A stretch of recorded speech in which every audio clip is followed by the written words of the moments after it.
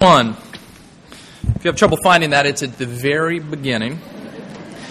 And if you're using one of our Pew Bibles, you'll find that on page 1. This morning we begin a series for the rest of the summer on these first several chapters in the book of Genesis. This series I've creatively titled In the Beginning. Imagine where I got that. Well, the reason we're turning to that this summer is just to have a chance to look at this very foundational piece of the Bible, this start of the story, to look at a few things, to see what it tells us about who God is, see what it tells us about who we are, what went wrong with the world. Is there any hope for us? Genesis, these first few chapters set the trajectory of all those questions, that entire story that unfolds throughout the pages of Scripture. So we're going back literally to the beginning for this next number of weeks this summer. So this morning we're going to read chapter 1, verse 1, up through chapter 2, verse 2. Let me pray for us and we'll read. Father, we thank you for your word. And so now as we turn to this section of it, we pray that you would open it up to us. We pray that you would speak to us through your word, for it is yours. Lord, we pray that we would be able to hear what you have for us this morning. And as we come to what for many of us is a familiar portion of Scripture, we're in that much more danger of not hearing what you have for us, because we think we've heard it all before. Would you speak to us this morning? Would you turn our hearts to worship? And it's in the name of Jesus, our Savior, that we ask these things. Amen. Genesis chapter 1. Verse 1. In the beginning, God created the heavens and the earth. And the earth was without form and void, and darkness was over the face of the deep. The Spirit of God was hovering over the face of the waters. And God said, "Let there be light." And there was light. God saw that the light was good. And God separated the light from the darkness. God called the light day, and the darkness He called night. And there was evening and there was morning, the first day. God said, "Let there be an expanse in the midst of the waters, and let it separate the waters from the waters." And God made the expanse and separated the waters that were under the expanse from the waters that were above the expanse, and it was so. And God called the expanse heaven. And there was evening and there was morning, the second day. God said, "Let the waters under the heavens be gathered together into one place, and let dry land appear." And it was so. God called the dry land earth, and the waters that were gathered together He called seas, and God saw that it was good. God said, "Let the earth sprout vegetation, plants yielding seed, and fruit trees bearing fruit in which is their seed, each according to its kind on the earth." And it was so. The earth brought forth vegetation, plants yielding seed according to their own kinds, and trees bearing fruit in which is their seed, each according to its kind. God saw that it was good. There was evening and there was morning, the third day. And God said, "Let there be lights in the expanse of the heavens to separate the day from the night. Let them be for signs and for seasons, for days and years. Let them be lights in the expanse of the heavens to give light upon the earth." And it was so. And God made the two great lights, the greater light to rule the day and the lesser light to rule the night, and the stars. God gave them in the expanse, set them in the expanse of the heavens to give light on the earth, to rule over the day and over the night, and to separate the light from the darkness. God saw that it was good. And there was evening and there was morning, the fourth day. And God said, "Let the waters swarm with swarms of living creatures, and let birds fly above the earth across the expanse of the heavens." So God created the great sea creatures and every living creature that moves, with which the waters swarm according to their kinds, and every winged bird according to its kind. And God saw that it was good. And God blessed them, saying, "Be fruitful and multiply, fill the waters in the seas, and let birds multiply on the earth." And there was evening and there was morning, the fifth day. And God said, "Let the earth bring forth living creatures according to their kinds, livestock and creeping things and beasts of the earth according to their kinds." And it was so. And God made the beasts of the earth according to their kinds, and the livestock according to their kinds, and everything that creeps on the ground according to its kind. And God saw that it was good. And then God said, "Let us make man in our image, after our likeness. And let them have dominion over the fish of the sea, and over the birds of the heavens, and over the livestock, and over all the earth, and over every creeping thing that creeps on the earth." So God created man in His own image. In the image of God, He created him. Male and female, He created them. And God blessed them, and God said to them, "Be fruitful and multiply. Fill the earth and subdue it. Have dominion over the fish of the sea, over the birds of the heavens, and over every living thing that moves on the earth." And God said, "Behold, I have given you every plant yielding seed that is on the face of all the earth, and every tree with seed in its fruit. You shall have them for food. And to every beast of the earth, and to every bird of the heavens, to everything that creeps on the earth, everything that has the breath of life, I have given every green plant for food," and it was so. God saw everything that He had made, and behold, it was very good. And there was evening and there was morning, the sixth day. Thus the heavens and the earth were finished, and all the host of them. This is the word of the Lord, and it's given for our good and for His glory. And so that's why we bring it up this morning. That's why we turn to it now to see what Genesis 1 has for us. Genesis 1, it's not going to come as any surprise as we've just read it. It's about creation, right?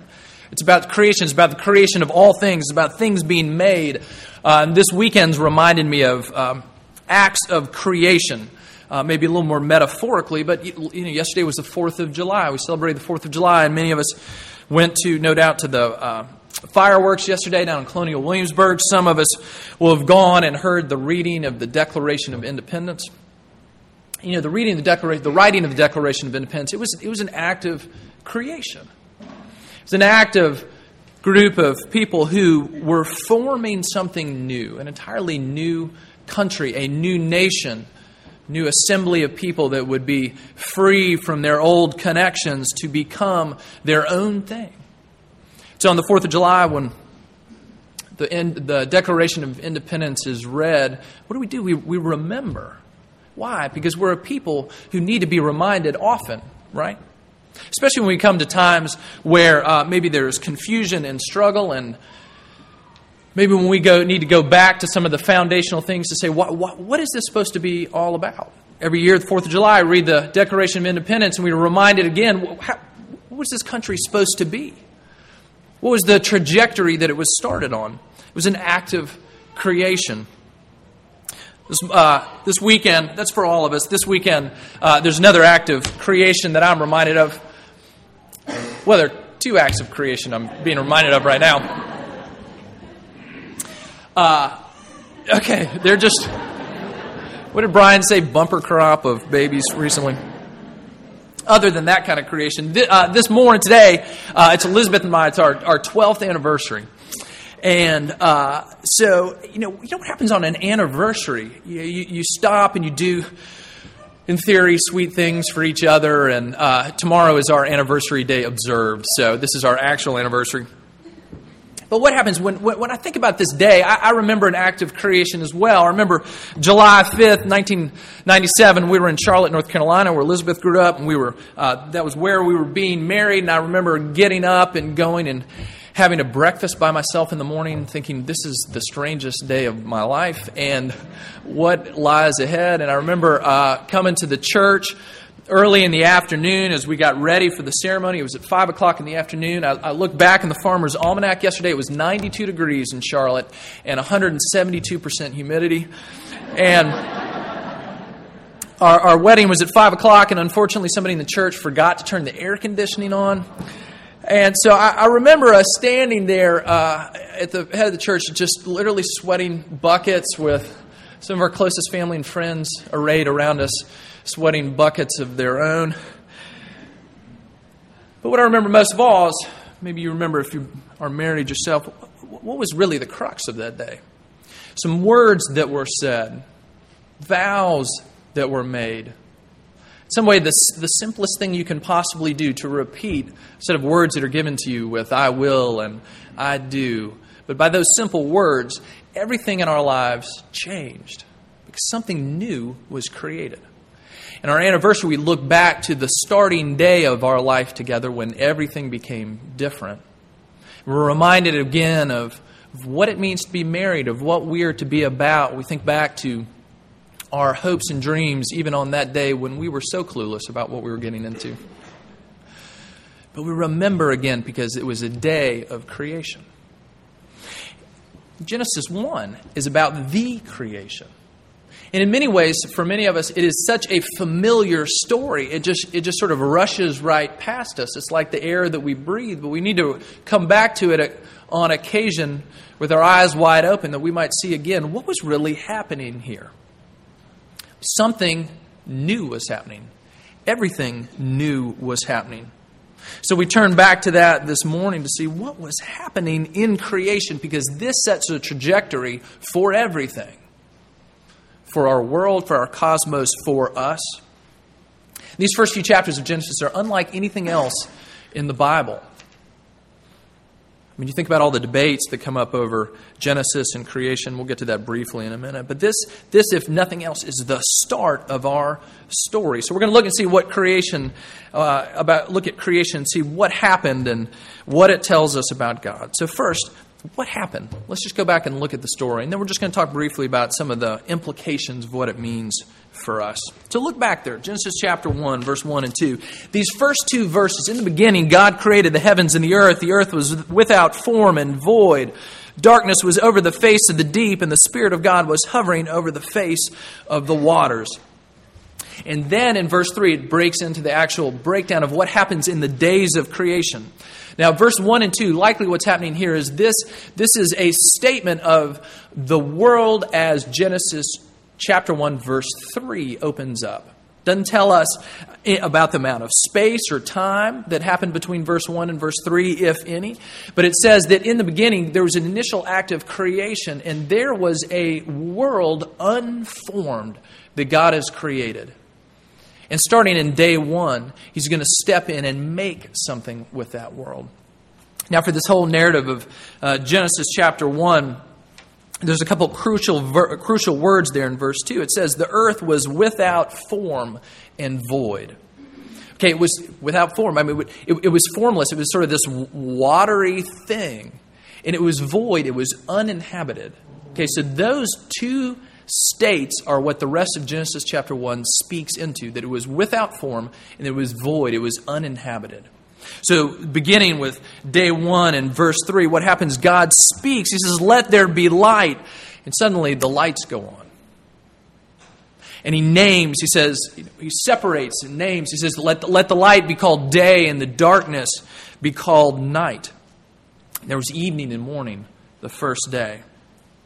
And then the second day, another act of creation and separation. What does He say? He says, let the waters be separated. Again, the picture here is of this sort of watery planet that gets separated. And so that God creates two things out of that. He forms two things. He forms the sky and He forms everything else, the seas underneath it.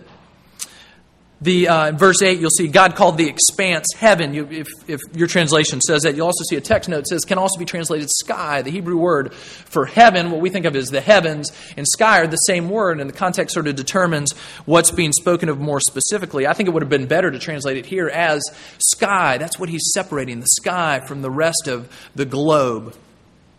There was morning and there was evening and there was morning the second day.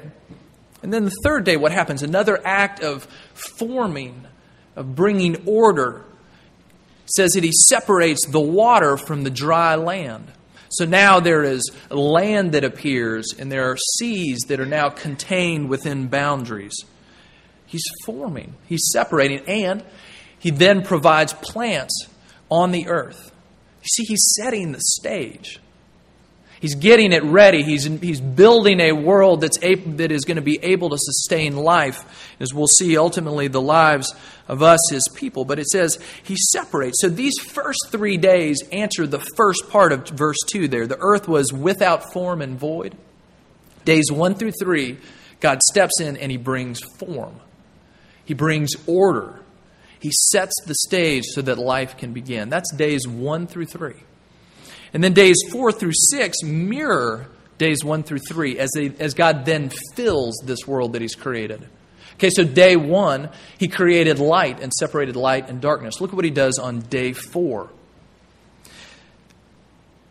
It says, verse 14, God said, "Let there be lights in the expanse of the heavens to separate the day from the night, and let them be for signs and for seasons and for days and years. Let them be lights in the expanse of the heavens to give light upon the earth." And it was so. And God made the two great lights, the greater light to rule the day and the lesser light to rule the night, and the stars. And God set them over the expanse of the heavens to give light on earth, to rule the day and over the night, to separate light from darkness. And God saw that it was good. You see, first He created light and darkness. Now in day 4, He creates inhabitants for that sphere. I mean, people, since the very beginning have read this and thought, how strange. Light and darkness are created on the first day, but you don't have the sun, you don't have the moon, you don't have the stars until day 4. Well, there are a lot of ways we might be able to understand this. It's God who can limit Him, who knows what light might have looked like those first few days, or we might just see here plainly that the structure that this is setting up for us is first is talking about forming. There is light, and now He's saying there are inhabitants there. He's putting the earth, He's putting the sun there, He's putting the moon, He's putting the stars. Now we read that and we think, great, the sun and the moon and stars. But if we were reading this as the original audience, this would have said something incredibly profound to us. Because contrary to what everybody else in the world around us would have said, we would have read this and said, okay, this is what our God is telling us about how He created the world. Wait a minute. You mean the sun is not a God? You mean the stars don't really control our destiny? You mean they don't hold the power? You mean God just snapped His fingers and they came out of nowhere? That they are created beings just like everything else? That is what the author of Genesis 1 is trying to tell us. He says, all other gods and the nations around you, Israel, he said, they are all laid bare. They're shown for the false gods that they really are.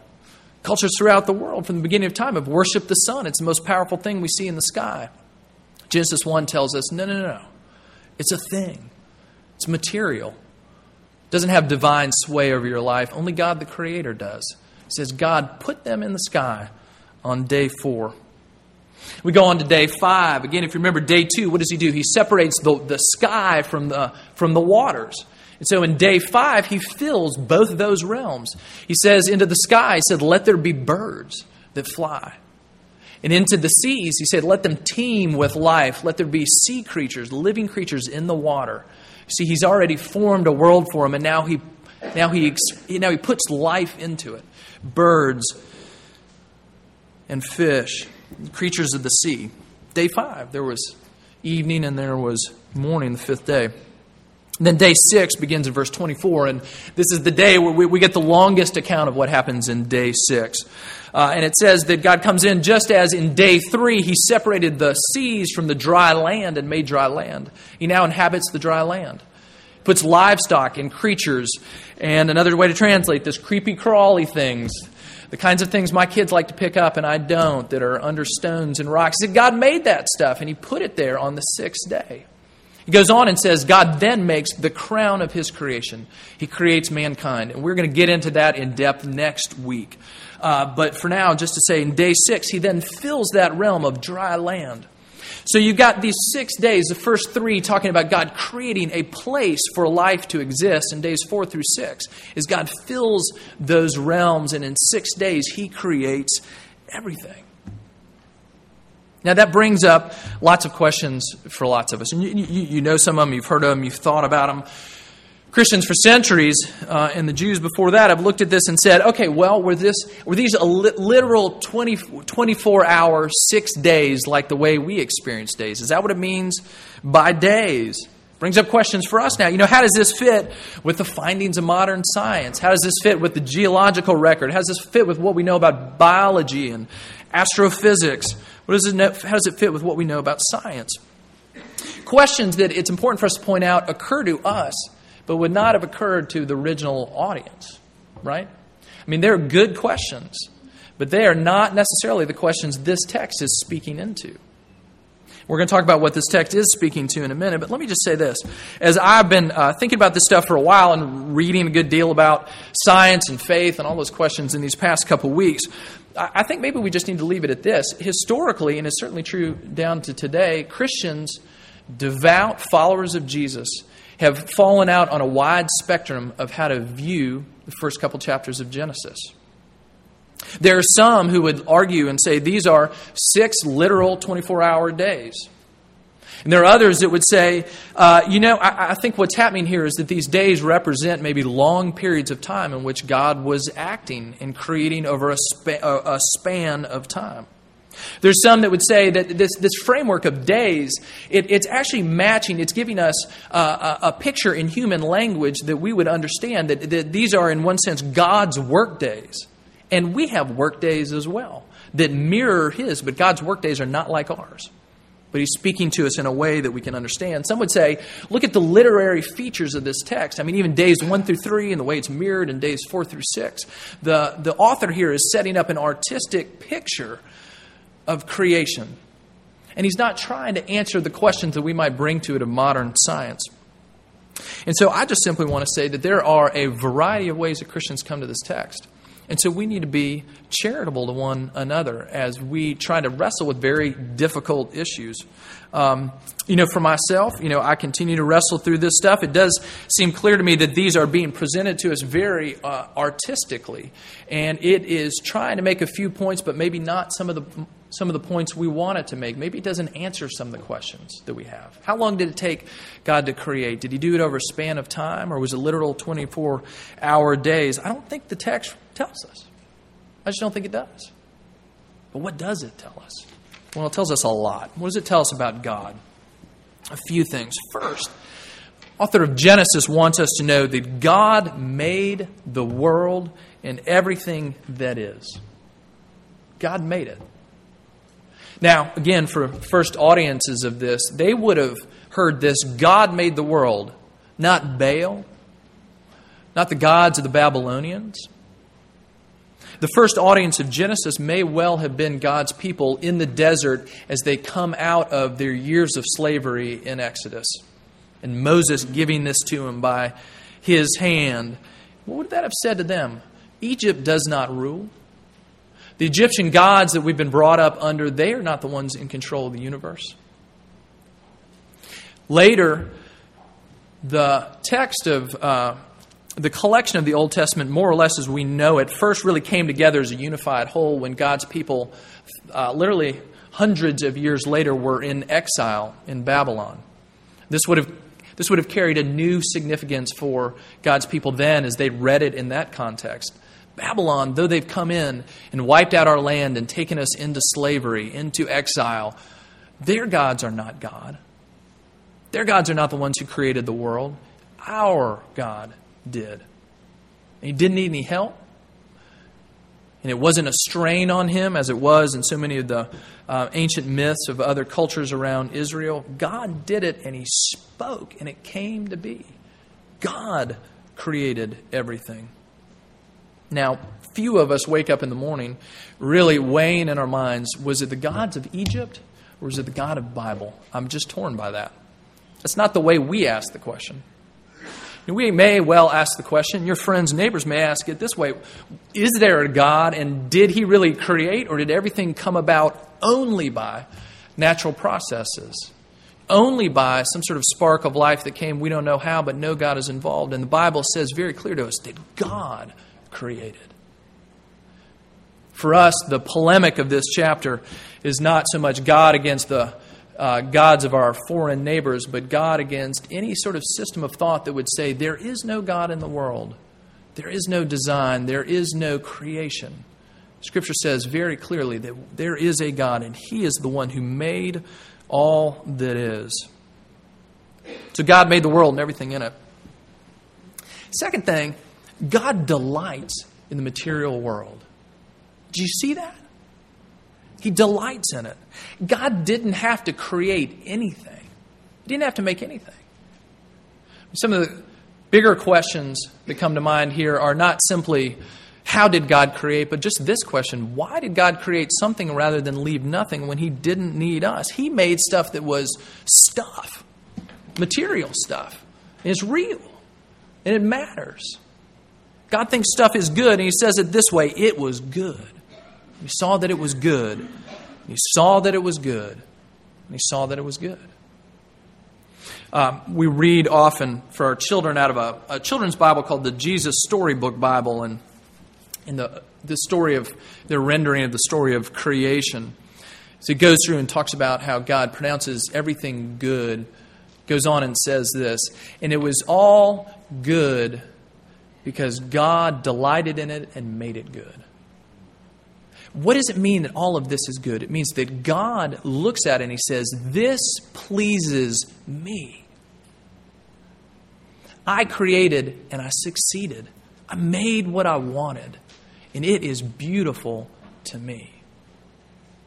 And so when we look at this and see that creation is good, when we go outside and look at all that God has made, when we look next to us, at the person sitting next to us in the aisle, see God, and see the very summit of God's creation, men and women made in His image, we can say this is good because it comes from the hand of a good Creator, and He is the one who said, this is right. This is good. This is the way that I want it to be. Now, we know things are broken. We will get to that in a few weeks. But it's important for us to remember that God delights in the material world. The problem with our world is not that it's material. Our problem is not that we're physical, that we have bodies. Our problem is that all those things have gone wrong. Think about the way this speaks against any other view of the world that would demean the material world. Think about the popularized version sometimes we get of what it'll mean one day when we die and go to heaven. What does that mean? Ethereal existence, playing ethereal harps, flitting around, you name it, all the best flavors of ice cream. Actually, that might be more like the real heaven, because there will be ice cream, and it won't make you fat and all that stuff. Because what does Genesis remind us?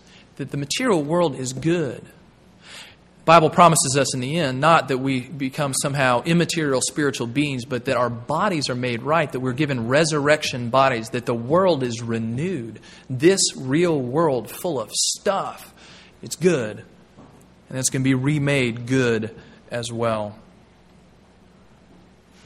God delights in it. I've had a small taste of that this weekend. Elizabeth and I were redoing our back deck. A lot of the work we're doing ourselves, and we stripped off the wood. And yesterday all day, I spent a lot of time out there putting down new boards on my deck. Didn't quite finish yet. Still unformed. We're still on day 4, maybe, of that. But the crazy thing is, and anybody out here who is a real carpenter, which I'm not, knows that this is not really all that complicated, but it's a big deal for me. And so my half-finished deck, yesterday evening, I pick up our 3-month-old daughter, Hannah, and I walk her out to the deck to show her the deck. And it was about the 3rd time I walked out there and just walked around on my uncompleted deck because I thought, this is so good. You know what it's like when you've made something, when you've invested yourself in something, when you've done something, when you've created something, you say, this is just good. The joy of creating something. Imagine the joy that we see here of God when He looks at His creation and He says that it is good.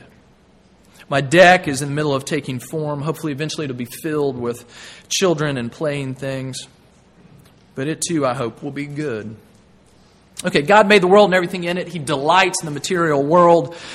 Thirdly, this story, the story of creation starting in Genesis 1, our story here is about God. It's about God. It says that we cannot get away from Him. In the beginning, God. He was there at the beginning. All things come from His hand. He is the one who stands at the center. In the 17th century, Galileo did the very dangerous thing of taking a telescope and actually looking into the natural world to see what God created. And he came and said, as Ptolemy had said before him, he said, the sun does not revolve around the earth. The earth revolves around the sun. And the conflict of science and religion that arose from that as medieval theology said, no. Everything the whole universe revolves around the earth. Galileo said, no, look, the earth revolves around the sun. Well, in many ways, Genesis 1 points us in a different direction. Genesis 1 is making a more fundamental and profound point. Everything that is revolves around God. He made it. He stands at the center of it. He is the Creator. We see the reality, therefore, of God everywhere we look. You see that in Psalm 148, which is our call to worship this morning. All of creation put there by the hand of God, giving praise and thanks to Him. Psalm 19, verses 1 through 4, listen to this. The heavens declare the glory of God. The sky above proclaims His handiwork. Day to day pours out speech. Night to night reveals knowledge. There is no speech, nor are there words whose voice is not heard. Their voice goes through all the earth, and their words to the end of the world. What does he say? Even the heavens themselves, they come from the hand of God, and they proclaim His existence and His goodness and His glory. They say this story is about Him. Romans chapter 1, verses 18 through 20 says this. In the context of Paul talking about a world that has turned its back on God, it says this. For the wrath of God is revealed from heaven against all ungodliness and unrighteousness of men who by their unrighteousness suppress the truth. But hear this. For what can be known about God is plain to them, because God has shown it to them, for His invisible attributes, namely His eternal power, His divine nature, have been clearly perceived ever since the creation of the world in the things that have been made, so they are without excuse. It's saying even nature itself points to the reality of our God, and everywhere we look, it screams out there is a God who exists, who is in control, gives testimony to Him. This story is about God. But then as Genesis 1 narrows down into the day 6, and again we'll get into this more in detail next week, as God creates mankind, we see most clearly creation also says this: God has our lives in His hand. He created us. He made us in everything that is. So let me ask you this.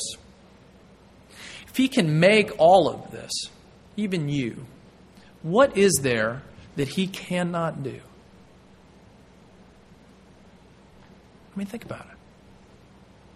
We spent the last number of months looking at the book of James, so much of which deals with the trials and temptations and struggles of our life. Talked about what it means to bring those before God who is present. Genesis 1 reminds us, what is there that life can possibly bring at you that is more powerful than the God who created you? What's beyond His control? What's beyond His power? Because Genesis chapter 1 shows us again and again that nothing can say no to God. When He speaks in and says, let there be light, the darkness does not say, no, not here. What happens? The darkness flees. When He speaks into the chaos of the world and says, let there be sky, let there be sea, it happens. When He says, let dry land appear, up it shoots from the depths of the ocean. When He says, let there be fish, let there be birds, let there be animals on the ground, they come. When God speaks, nothing can say no to Him. Now that might sound obvious, but you and I don't get that because life does not work that way for us. Right? My son John Mack just recently turned 2. He has an enormous vocabulary, which parts of it he'll show us, especially in the morning. He's real talkative. The rest of the day, his vocabulary narrows down to this word, no. And that's all he says. John Mack, come do this. No. We're talking about that in our family. You might not have a 2-year-old, but you've got plenty in your life that's saying no. I'm out building my deck. Let me cut this board and lay it down. Is it going to fit right? No. Making dinner. Is it going to work right? No, not always. You go to work, whatever that is for you, your plans, your effort, does it always find fruition? No. But when God speaks and when God works, the answer is never no. God speaks and it happens. That means for us as people, as He has our lives in His hands, we can trust a God who is our Creator, holds everything in His hands. When we get to the New Testament, we see one of these great turns in the story that's really remarkable. And it comes up in several places in the New Testament, but I'm going to take us to just one. This comes from the very beginning of John, chapter 1, verses 1 through 5. Another telling of creation. Listen to what John says to us. In the beginning was the Word, and the Word was with God, and the Word was God. He was in the beginning with God. All things were made through Him, and without Him was not anything made that was made. In Him was life, and life was the light of men. The light shines in the darkness, and the darkness has not overcome it. John is saying something remarkable to us. He says back in Genesis 1, when all things were being made, he says the Word was there. As we read in John, we see he is speaking of Jesus. We're speaking of the second person of the Trinity, who in the very beginning was there with God and was God, and says without Him, nothing was made that has been made. He said Jesus was there. So the Father, the Son, the Holy Spirit creating together one God in three persons, a mystery we cannot begin to wrap our hands around, but it does have this take-home value for us. When we open up the New Testament and we read of the fullness, not only of God's creation, but of His recreation, we read the fullness of what God has done to speak into, in the words of the Heidelberg Catechism, this sad world that has gone so wrong. We see that He has done that for us in Jesus, that He has come to make all things new, to repair, restore all things. We see that this Jesus who brings us salvation is the very one who is there in the very beginning, who was Himself the Creator. And so we see this God who has the power not only to create, but to recreate. And when we talk as Christians about putting our lives into the hands of Jesus, we can know that we are secure in those hands because they are the very hands that formed this world. So when we come back week in and week out, when we gather together in a setting like this of public worship where we read the Scripture and we open it up, when you do that in your own home, when you read the Bible, when you share in a small group, when you talk about the things of God, we're reminded again and again of the goodness of Jesus as He comes to rescue us. And this story of creation reminds us that He has the power to do that for us because He was there in the very beginning. And He has the authority to do that in our lives because He made us. And He comes back to remake us, to renew us, to make us whole. Now, what do we do with all that? I mean, Genesis 1, it's this picture of God making everything. How do you apply that? That's a good question. I don't know. I got a couple ideas. Maybe just simply this. This week even. Open your eyes.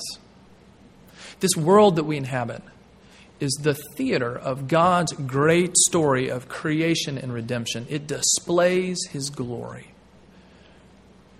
You might see that some morning this week if you go walk through the trails in Williamsburg. You might see it in your backyard, tending your garden. But you might just as clearly see that in your interactions with people at work. As you speak to a neighbor on the side of the road. All of this, everything we see around us, proclaiming the goodness of God, our Creator. Open our eyes. And may that simply lead us to worship. A couple of weeks ago, my family and I were on vacation, and we were back in Tennessee, where I grew up, and we were up in the mountains in Middle Tennessee. And Central Time, my children didn't get the time change business. They stayed on Eastern Time. So way too early one morning, our 2-year-old John Mack comes and climbs up in bed with us as we're awake at about 5 o'clock in the morning. We're looking out second-story window over the mountains, and we see the sun begin to climb up over the hills. It's red and it's beautiful and it breaks forth. John Mack looks out the window and he says, "Whoa."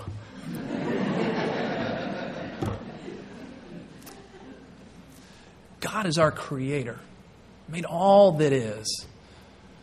From the lips of infants and babes, we hear a right response to God. He says, "Whoa."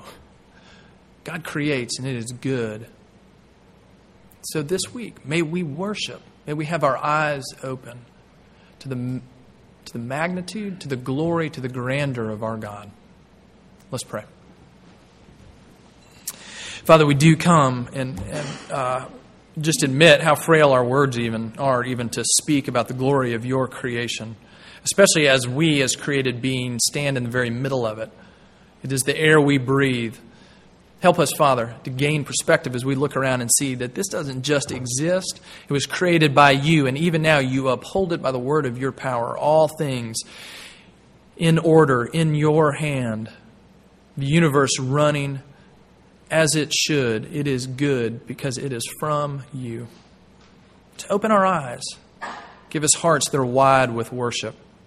Would you speak into the areas of our lives this week where it feels like things are unformed and chaotic and they need your creative and healing touch? Remind us that you are the Creator who chases away darkness, who brings light.